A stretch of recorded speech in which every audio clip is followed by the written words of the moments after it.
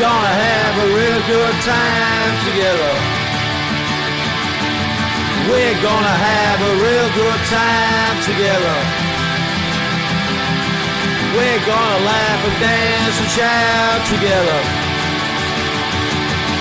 We're gonna have a real good time together. Na na na na na na na na na na na. Na na na na na na na na na na. Na na na na na na na na na. We're gonna have a real good time together. Hangover. Yeah. Well, anyway, this time it's me and John again doing another fall episode, and we're talking about doing this one for a while because it's the it's the first fall album. Yes, it's live at the Witch Trials. First fall album.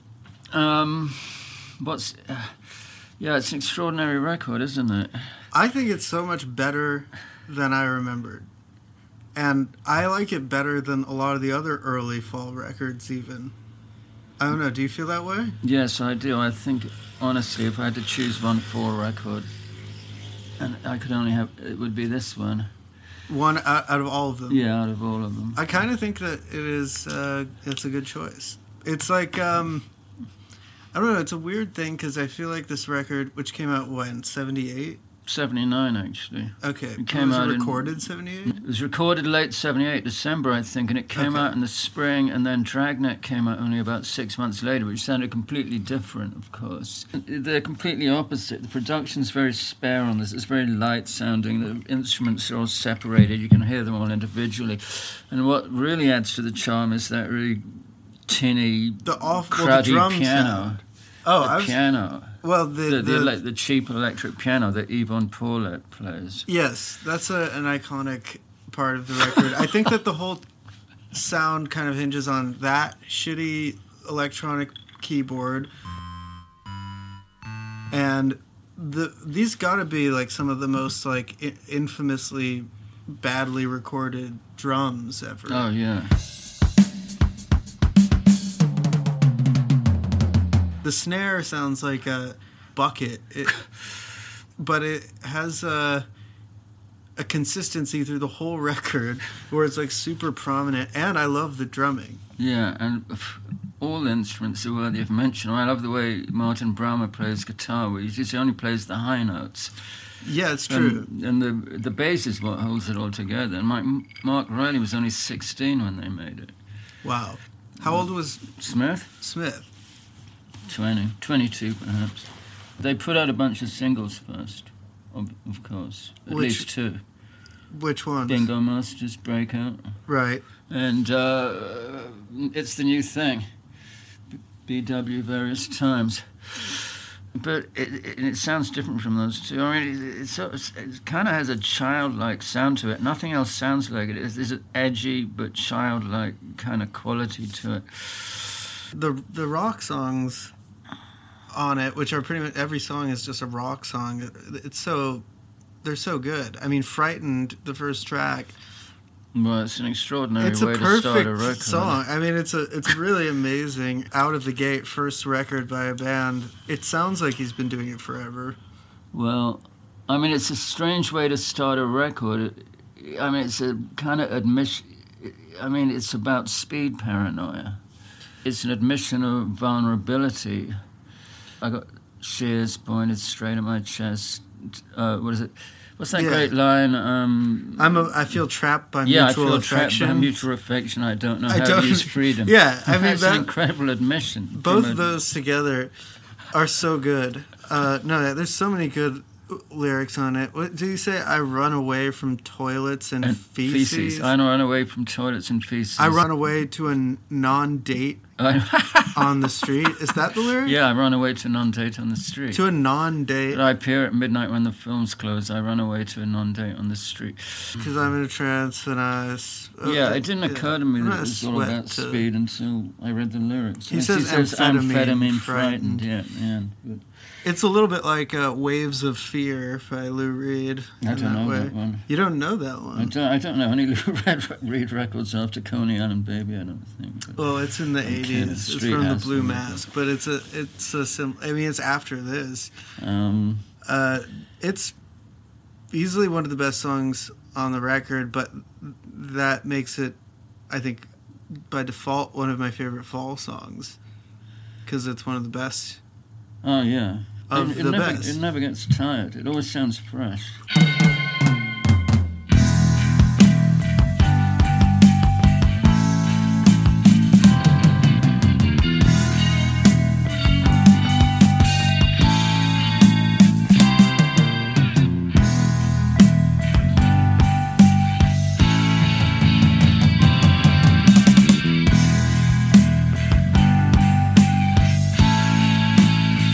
Summer's always on my tracks, and in a dark room you'd see more than you think. I'm out of my place, gotta get back. I sweated a lot, you could feel the violence. I got shears pointed straight at my chest. Slow when you count it. I'm better than them and I think I'm the best. But I'll appear at midnight when the films close. 'Cause I'm in a trance.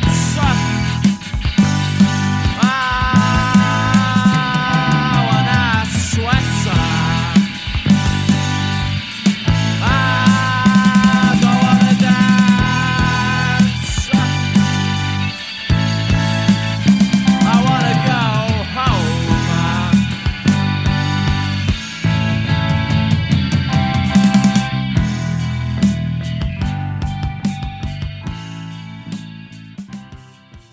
The whole record.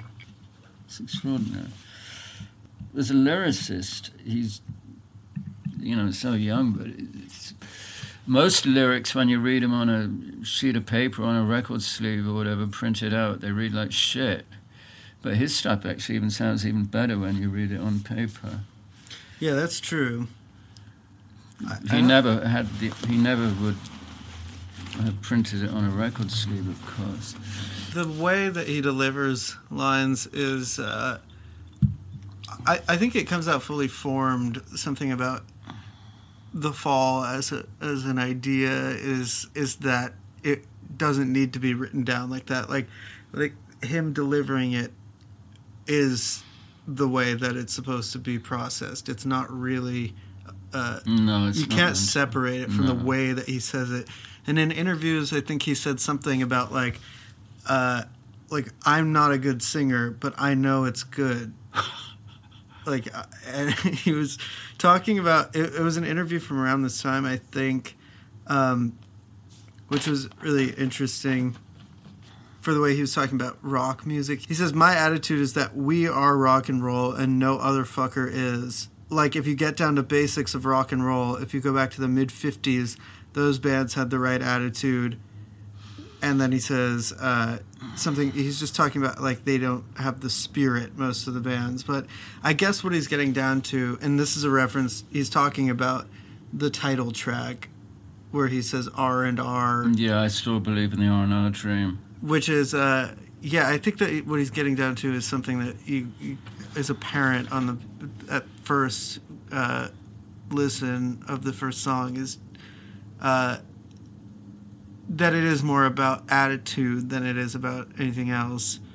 Yeah, well, in that song, Frightened, I mean, it's true. I mean, if you when the pubs closed in England, during the 70s and 80s, and probably still now, you had to watch your back. What? I mean, it's a barbaric place. I mean, violence in England as opposed to over here is a sport. I mean, people just want to beat the shit out of you just because they don't like the way you look. Especially back then when tribalism was so rampant. I mean, that doesn't really exist anymore. Punks, skinheads, Teds. What was the teddy boy thing? Teds, mods, what have you. Teds? Oh, they dressed in Edwardian clothes and listened to rock and roll, rockabilly. What a weird fucking place. I don't know if they even exist anymore, but they did during my nonage. There were people like doing that? Oh, yeah, absolutely. You'd see them around, gangs of them. There were terrible scraps on the King's Road between punks and teddy boys. I'm sure they were mostly initiated by the Teds. Really? Yeah, I mean, they wore these things called drapes. So they were these suits, these Edwardian, very colourful Edwardian suits with ruffs and what have you. And their hair was... Well, like Austin Powers? Sort of. They sound horrible. They were kind of frightening. It was a very English phenomenon. Yeah, no, I see. I mean, they've had the... Quiffs. Yeah. As they call them, yeah. It was a huge subculture at the time. They had their own pubs and clubs and what have you. I think the only people who dress like this now are Japanese guys. Yes.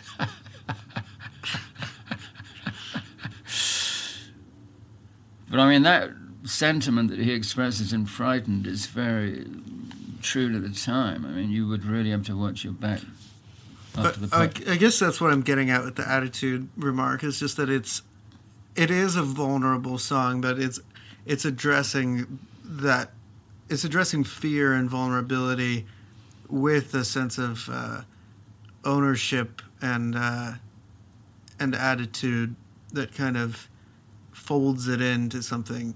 Yeah, but it has that line, I'm better than them and I think I'm the best. Yeah, I'm better than them and I think I'm the best. Yeah, it's sort of the inadequacy, grandiosity. Like, you might scare me, but paradox. it doesn't mean that you are better than me. Yeah. It reminds me of one of the great quotes by Marky Smith that a lot of people were, like his version of enjoy every sandwich. That's Warren Zevon, right? Yeah, but like his thing, there's like the quotable thing from Marky Smith, besides like the stupid fucking bongos and your granny quote, is that he says, fear is something I try not to absorb. Yeah, that's good. It's a great quote. Yeah. It's something that I refer back to in times